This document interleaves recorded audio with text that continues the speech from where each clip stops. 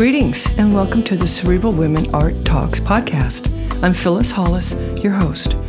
As an extension of my Instagram page, Cerebral Women, this podcast offers insights into the visual art world. I interview artists, mainly artists of color and female artists, who will freely articulate what inspires their creativity. In addition, you'll hear interesting perspectives from dedicated art professionals who work with artists and the art institutions that feature them. I'm confident that collectively, these individuals will indeed stimulate your mind as they do our eyes. Please know, these interviews are conducted in my Manhattan apartment, so please forgive the background sounds of city life. Welcome to the Cerebral Women Art Talks podcast.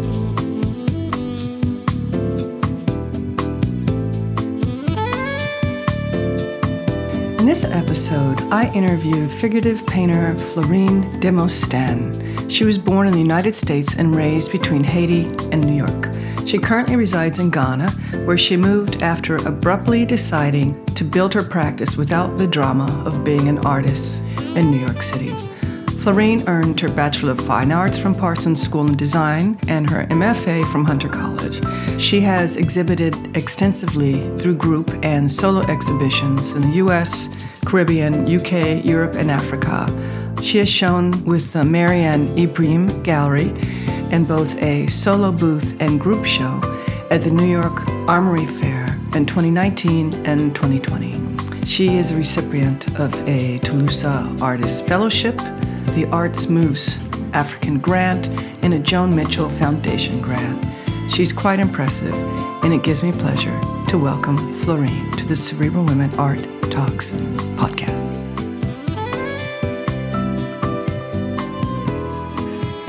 Florine, welcome. Thank you for coming to my studio, my apartment, to be interviewed. I appreciate it. Thank you for having me. My pleasure, my pleasure. Mm-hmm. So you're here for? The Armory Fair? Yes, mm-hmm. Yes. I saw your work at Marianne's booth, and it's stunning. It's beautiful. Thank you. So I really do want to talk about you. When you first realized that you're an artist, going way back to your childhood. So share that with us. I would say art found me versus me finding art. That's wonderful. I was always interested in making things, but more like more structural, engineering, electrical type thing. Art really happened at university level when I was studying architecture, and I took a sculpture class to alleviate the stress of architectural programs, known affectionately as meat grinders, because it was incredibly intense. So I wanted to try something different, and I would just sort of make these quirky sculptures, and I would get all this tremendous amount of feedback. So all of a sudden, it was great not to have this sort of mechanical, analytical process, and to have this space where you can sort of explore different things and materials. And I left there and went to Parsons. I said, okay, I'm going to go for the BFA, and I'll go back and do graduate degree in architecture, and that just never happened. So yeah, it sort of found me, and I just kept at it and kept working towards it and trying to see like what I want to say with what I was learning. And I just loved every aspect of it too. I've always been a materials and maker person, so that was just like, yes, I'm in that, that area. So how did you experiment? Did you start with sculptures? Yeah, I started with sculptures. By the time I got to Parsons, I focused a lot on drawing because I was not necessarily good at drawing, so I had to really work towards that. But at the same time, like sculpture just came really easy because I just love matching things, trying to create particular patinas out of limited materials. I think my senior year I made teeth out of clay, and it looked like real teeth. They were like, where did you get this teeth? It created like this ruckus, but it was made out of clay, and I was figuring out how to patina with wax and gold leaf. So there was always this sort of interest in materials and how to manipulate the materials. And at that time, too, I had been looking at a lot of West African artifacts. So the masks and sculptures from wood, and how over time, especially the ones that they used to make offerings, as they threw things on it, poured libations over it, buried it, how it got this like really wonderful surface to it. It became something else. So this sort of process and this history of being added to art objects was also very interesting to me. So what was the transition like going from sculpture to work that you produce now? The transition was a crazy one because I always thought I would be making sculptures, like massive sculptured installation. And then I realized I lived in New York, and to store things was a whole other thing. It's very difficult to do storage. So I was thinking, I can make them like in parts that come together. And then that got complicated because then there's multiple parts. And one of my teachers from undergrad was like, listen, focus. You've always been painting and drawings. I don't even know why you're thinking of these sculpture things. And I was like, oh God, okay, let me go back and focus on that. And then just continue developing it. And so it was interesting now is that the materials that I've used, or I continue to use, are the materials I've been using since studying architecture. Oh, really? Yeah, the Mylar, the ink. The only thing that's really been added has been the pigment stick and the glitter. But the Mylar and the ink is something I've been using for such a long time. Has just always been there, and I could always go to it and work from it. So in one of the articles I read about you, it commented about how you spilled something in your purse, and that inspired the ink. Yeah, like in 2009, I quit my job, left New York, decided to travel for like a year and a half. And I was supposed to be in Ghana for 3 months. I ended up spending a year there. And in the process, I had packed only the materials I had at home, which was always Mylar, ink, and some watercolors, and then exploded in my bag. And so I figured I can just wash off the Mylar paper, because I would use like graphite and charcoal on it and then seal it. But then once I started washing it off, and I, like no exaggeration, like pinning it on a clothing line to dry, it left this sort of nice staining effect. And I was like, this is interesting. Can I control it? How can I start to work with it? And that's where that sort of like what people say now is like the marbling began. It was pouring some of these inks to see how I could, in essence, stain the paper and control where the flow went and how it interacted with other inks, and like to create something else. And in your mind, do you see how that could evolve into a different type of creativity or production? At the time, I was searching for a foundation for the work. Because prior to that, I was like using images from magazines, old textbooks, all sorts of images that dealt with Black culture, evolution, particularly with this evolution theory I was really interested in. So there was really not a place of me as the artist or anything about me in it. I was very much detached. And after a while, I sort of got bored with it.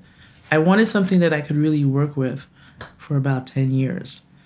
And I was like, give myself this decade thing, do a decade, like push through this idea for 10 years and see what can happen.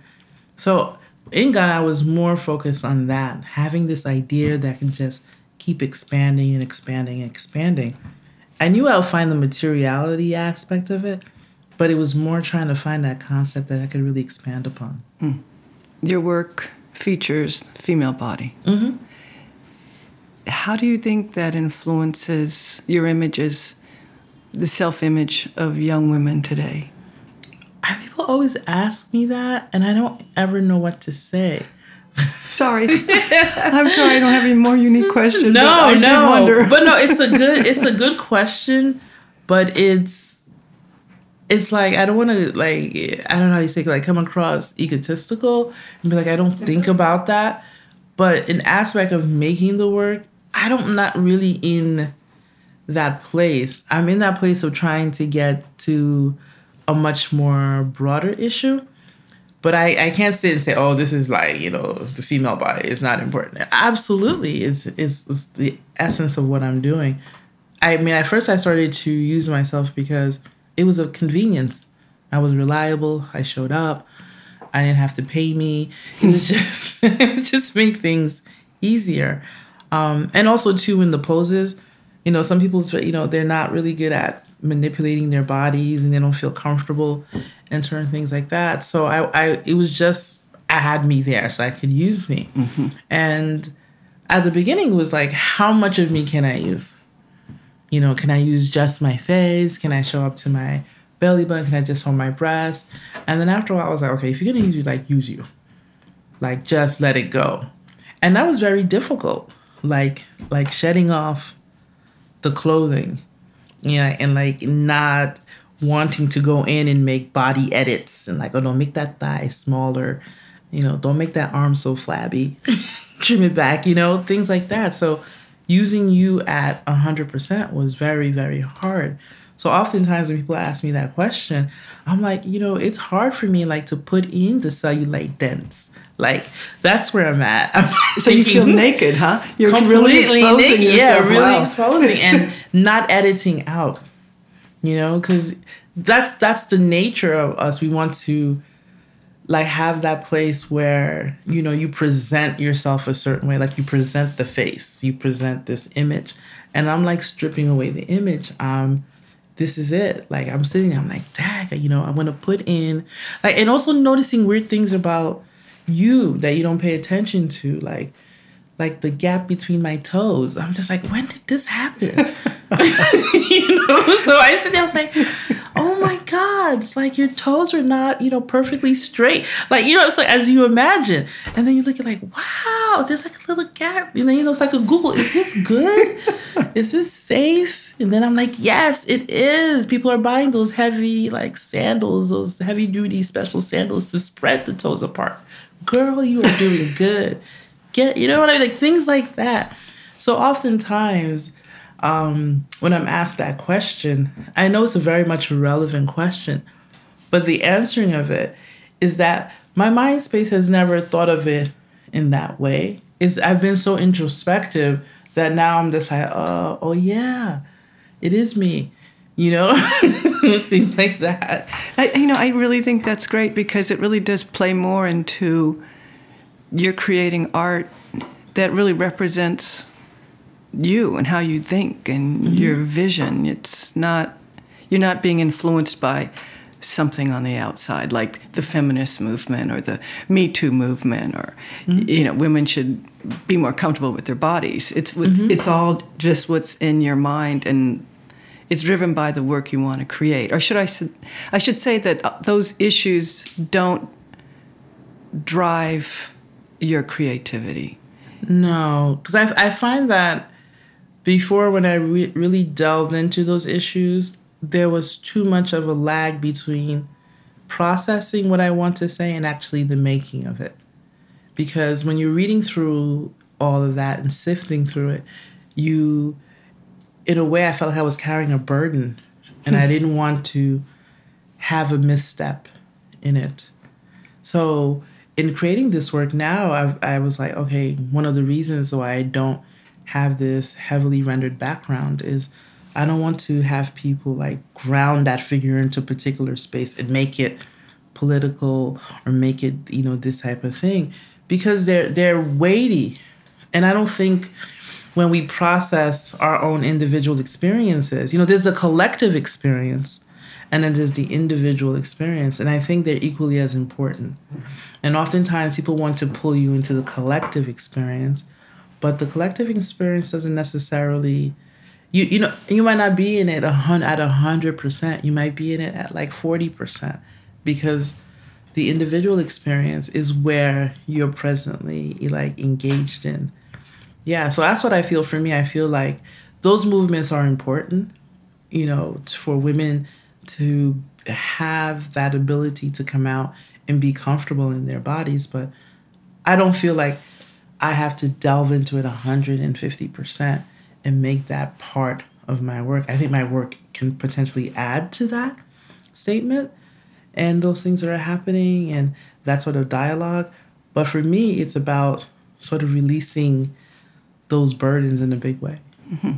Right, because I was going to ask you if you're a feminist, but you just answered my question. So you respect the feminist movement? Yes, absolutely. You know, the American perception of feminists is so different than what another woman living in another country would see feminism as. And the years of working and living in Ghana and in South Africa really changed my perspective of that and how you hold feminine power in a very patriarchal system. It's very different. And I don't think the women, I just don't see it in the way that we do. And I learned this place of having comfort in being a woman in who you are. And it's not always having to come with like the fist and the pushback. There's a way where you can ease back and that actually you have greater results with it. So yes and no. That's your question. That would be an interesting panel discussion. Oh my gosh, they would just come at me. Well, they would learn. They would learn. Yeah. Because it's important to appreciate different perspectives and reevaluate your own perspective. Yeah. Well, that's why I think it begins. It's you can learn all of this, everything about anything, but then how do you take that information, that knowledge, and then apply it to your own life and make it yours? That's where I think there's this gap that's like, that we're missing out on, is that period of just learning to make it your own thing. To be introspective. Yeah. And learn, yeah. Interesting. Well, good. We won't get on the conversation then about feminine because that's all right with me. So, you have an accent. Oh my! And I know you started in New York, left. So share with us. Yeah. So I was born in New York, and then my parents sent me to Haiti, which was often during that time, because they were young. And it was stressful not having an extended family, especially both my parents come from big extended families. And so during that time, it was normal, like if you had a child in another country, you would send them back home and send money. The child's well taken care of. So I came back, came back again. And And so most of my life, I've pretty much grown up in New York. But, in the house, we only spoke Creole. Okay, right. We only ate Haitian food. Seriously. Right. Like, I told this to people, I was like, look, I really did not know American food in that way. And if you had a very traditional Haitian mother, American food was like, I will make the Haitian version of it. So to the point, like, I like Haitian spaghetti more than I like true Italian spaghetti. So, I grew up like that. And then I did my grad and undergrad in New York. I was working as a recruiter, I was teaching, and then trying to make art, and felt like, oh, this is insanity. Trying to maneuver through the art world. It was difficult because I couldn't figure out, like, I felt like you needed some sort of key to a door. I saw the door, but I didn't have the key, and there was a long queue of everybody trying to, like, fit the keys to make the door open. So one day I told my friend, I said, you know what? I'm going through the back door. I'm leaving here. I'm going to Ghana. I'm moving to Africa. No one ever believed me. They thought, like, yeah, until I did it. And it was interesting, within a month that I landed there, it just started this whirlwind of nonstop exhibitions. It was like, I don't know, something... It's like the planet knew I moved and relocated, so all the energy came with me, And so they were worried because they were saying, like, how are you going to get your work? I'm like, blah, blah, blah. I says, look, I'm not going to Mars. There's FedEx, there's UPS, there's shipping. Like, wake up, people. There's planes that land, So I had that part sorted. And at that time, I was making these sort of drawings on Mylar, so everything could be rolled. And in tubes, so I had that part sorted. And there was a kind of paper that can withstand moisture and all of that. So I was good to go. So you could travel with your work easily. I carry on just a tube, and then I shipped the inks and all of that, and it was just nonstop. So it became your full-time profession. Then I was teaching. Oh, you were teaching? I was a dean. And teaching and making art, which was this utter insanity. What were you teaching? Architecture? No, I was teaching. I was teaching drawing, painting, art history, fashion design. Yeah, it was crazy. Yeah, and trying to get a university off the ground. Yeah. So you were practicing art nonstop. Always. So it was for the longest time I was, working full time and making art full time.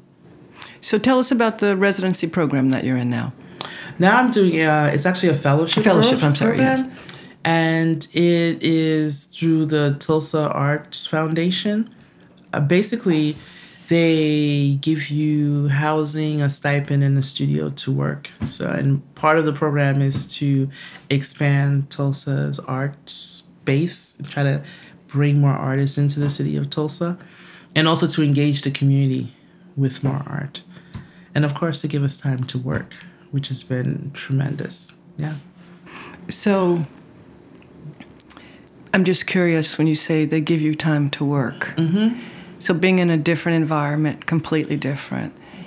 Tell me how that works as an artist. I mean, you're in a new space, you have the same materials, but is there an adjustment period for you to get comfortable enough to be able to create? For me, I had been working. I had like what I call the mobile studio. I hadn't had a studio since 2014. So the time I lived in Ghana, I was working out of the spare bedroom. I'd work on the beach. People didn't know most of these works were made like outside, inside. And then in South Africa, with the gallery I was with, they had an artist resident, which was like a house, and 2 of the rooms were studios. So I had to learn how to just, within 24 hours, wake up and get to work. So for me, it was never like this long adjustment period. It's like I see some of the fellows, like it can take a long time, and me, it's the same day. It's like, okay, we can go to work, because a lot of it begins with the photo shoot and digital collages. So I'm always working. So even if I'm not in the studio, cutting the paper, painting the paper, there's always a lot of digital work that happens behind the scenes. So I just learned to create a process that allowed me to travel and to move and create. And what inspired you to include glitter? Oh, wow. Okay. So it's beautiful. It's a beautiful action. In Ghana, my inks went bad. I didn't know inks had a shelf life. So I didn't either. I quickly found out. They just turned weird colors. It was from the humidity. So I was down to blues and blacks. Everything else went bad. And at the time I was using a lot of browns and these like earthen tones. And I couldn't find them in Ghana, of course. Couldn't find them in Nigeria. And then when I was trying to get them shipped in, it was like the cost was too high. So I was like, you going to work with blue? So I went to the art supply store, and I have a really nice one. And they had just glitters. They had these little small vials of blues and black glitters, like tiny. And I was like, let me try it out. Because I was just literally thinking of another hue. So I was like, if I want to use blue, I have only 2 or 3 blues. So if I start to dilute it, eventually they'll all start to look the same. They're not different enough, and I don't have another hue to, maybe a yellow or an orange to differentiate that blue. So I figured the glitter would just become another hue, or maybe another value of blue, and that's how it began. So it began really tiny components. And then when I had the show in 2018 in Ghana, I had been living there. I knew what it was going to be. So I asked everything to be shipped in, because I was tired of hauling art supplies across the world. I was like, you guys are shipping it. They agreed. Everything got there late. And for whatever reason, right before I left, I went and bought 5 pounds of glitter. Don't ask. I was like, just bring glitter. Right? And I figured, like, it's going to be during Christmas time. Somebody will want to buy glitter for me. I think like an African, somebody in Accra will want something shiny, and they will find it. So towards the end of the show, it's like everything didn't go according to plan, and I was just glittering. I became like a mad woman. I was like, you know what? This is gonna be glittered. The whole body's gonna be glittered. And I worked up until maybe a handful of hours before the show opened. So I was exhausted. I truly did not know what it was gonna look like cohesively.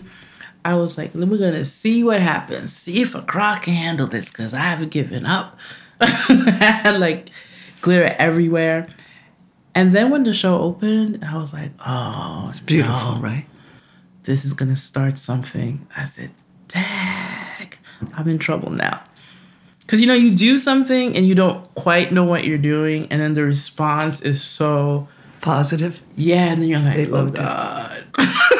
It's glitter. So, yeah. And again, for me, it's like a hue. So what determined the first color palette, the first colors that you chose? Because I see the greens, the blues, and then every now and then there's some red, a purplish. So can you comment on that? I mean, I don't really see... Have I seen orange? The earlier works, they were much darker. So I always limit the color palette so that I don't get involved with the heavily rendering of it. Because when I first began, I would try to render the figure in every single aspect. And so I said, just limit the color palette. This way, you can actually focus on more of the concept that you want to convey instead of trying to make the figure look perfect. So with each collection of works, I have these are all the inks you're going to use for this series. And when it's done, you'll move to another set of colors. And that's just how it's been. And with the glitter, it was what I was able to find, which was the blues and the black. And then I found this blue, then I can't find it, and then I buy it. Or worse, so you can't remember where you bought the glitter, which has often happened. That's allowed. Yeah. And now recently I found this lavender one, and I was like, oh, I don't know. Can I handle lavender? What's it going to do? And I was like, do it. It's glitter everywhere. So, that's pretty much like how I make the color decisions. They're not this heavily processed thing. It's just more of like a technical thing, like limit it to this. And this way you can focus on other aspects of what you want to do. Sounds like it's flowing naturally. Do you see yourself incorporating any other materials into your work? Do you think about it? I do. I mean, I've even like fall back on the glitter. I don't want to make it a crutch. So at some parts, like some pieces had none. Some pieces have metal leaf. I want to incorporate clay somehow. So I have 3 bags of clay that I want to try to use up in 6 weeks. We're going to see what happens. So yeah, I want to try to see if I can incorporate clay, because again, I miss that rendering of surface to make it look like other things, to see what I can do with it. So there's a part of me that wants to now move with installation into these. And I think as it goes, I'll see what other aspects that I can work with. Laser cutting, just sort of precision cutting, I'm really interested in as well. To see like how this really tight edge goes against this really sort of uncontrolled edge where you see it's a little jagged and things like that. So yeah, I want to see how that develops. When I was at the fair, I noticed a lot of clay work. Have you thought of small sculptures that are more easy to transport? You see the transportation thing, and I was like, okay, I have to make shoebox sculptures. They have to fit in a shoebox. Right. I'm like, you can stack shoeboxes, right? So that's what I've been thinking. I need shoebox sculptures. If it's the size of a shoebox, then it's perfect. Yeah, I've been working on that, trying to figure it out. It's just also not having the time, because it means I have to pause on the drawings and the paintings and then delve fully into it. So I've been looking at a lot of like 3D printing as a way to have multiples. They would be like small edition shoebox sculptures or little installations that fit in shoeboxes, something. It's flowing in there. It's just having the time to sit and like go through the process of it. I look forward to that. Me too. No pressure. No pressure. Do you think you'll ever move back to the U.S. full time? Half-time. Half-time.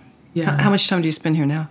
Well, I've been here 2 years now for the fellowship, but I've really missed living abroad. So I think half-time. Yeah, half and half. I think that would be ideal for me also. Especially being in Africa. Yeah, there's... Accra, the whole art scene there is exploding. Yeah, the art is exploding. But also, too, it's also like to watch the rapid transformation of a city, of people, of practices. There's that really interests me more, just to see like how people make do or make new with old things. That's very much interesting to me as well, because that all feeds into my work of how like people are seeing themselves in reference to, say, Facebook. When I went in 2009, I made this joke with my friends. I said, remember when you guys used to like text me? I used to text them and they used to be like, what is this thing you're doing? I was like, I'm texting you. And they're like, call me. So I said, okay, I got to call them. And then when you wanted to go to Facebook, when you go to a cafe, so at this point you have to leave your home and go to a cafe. And there was this socialization. This is only like 2009, 2010. So it was a string of cafes, and some of them even had dial-up. So you'll be there for a while. Right? But there was this whole community of, mostly owned by young men, or maybe their uncles had some money and helped give them a startup. And they would become these tech heads, learn to take apart computers and things like that. But the idea was that you leave your house and you would go and you go on Facebook. So there was designated time for all of this type of stuff. But now everyone is in their homes behind the phone. And like we see how it's changed, American society and how we communicate. But it's dramatically changed. Like, for example, a country like Ghana, where like even your granny in remote regions, she's like WhatsApping you. Like even like Haitian culture, like it's wonderful. I love it. But it's like crazy. It's like people have become news reporters. Like it's true. My parents like get news. Like something happens in the neighborhood where people would wait for police. Now they go out and report news. It's just like everyone is like a news reporter. Everyone has like mini TV shows. It's fantastic in that way.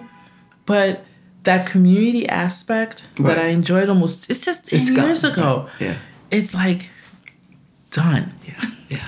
But the artists, their work can be seen by everybody. Yes. And that has been, I think, the most positive thing about being an artist now is that you don't have to wait to have an exhibition for people to see your work and for people to go to the exhibition or wait for a magazine or an advertisement about the exhibition. People can just do 2 clicks and actually see your work. And that's the part that I've loved tremendously. Yeah, and they can buy your work online too. Exactly. But you know what? They don't come to your studio as much. Oh, interesting. Yeah. I enjoy studio visits. I'd like to see the work in person because sometimes the textures and everything, you really need to be. Yeah, you need to be there to be able to see it up close. Yes. So it's had its plus and it's had its minuses, but like being in Africa, I enjoy to see this like total change, this flipping over of change with technology and all of that. It's been so interesting to me. So we're going to be coming to a close soon, but I do want listeners to hear about any future shows, exhibitions, work that you want to share with us. Okay, so what I have upcoming is a residency at the Joan Mitchell Foundation. I saw in that. New Orleans. That's fantastic. Congratulations. So, thank you. I'm very excited. I've never been to New Orleans, and I'm so interested in its history with Haiti. So that's going to be an interesting project that I do there.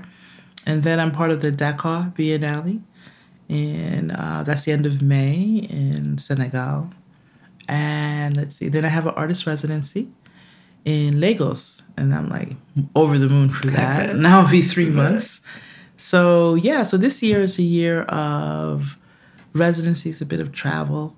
not too many exhibitions and, you know, trying some of these things out that we've spoken about. The little shoebox sculptures. Yeah. Let's hope TSA doesn't give me issues. So, last but least, so what lasting impact would you like to have? With my work? Yes. I think with the work that I'm doing now, which seems to be like the trajectory of where I want to continue, it's that introspection. To me, I'm like, I don't feel like it's great to have the accolades and the reviews from your peers and from the larger art world, but it's when someone sees the work, they self-reflect for a little bit and think about something else, you know, that it triggers something within them, you know, that have them take that moment. That to me is where I want the work to be. Yeah. That's good. So you care about others. That's wonderful. Yeah, absolutely. Yeah. Well, thank you once again. Thank you. Appreciate your time. This has been a great conversation. Thank you so much. It's always good to laugh. It feels good. Thank you again. Thank you for listening to Cerebral Women Art Talks podcast. For additional content, please visit cerebralwomen.com and be sure to follow Cerebral Women on Instagram.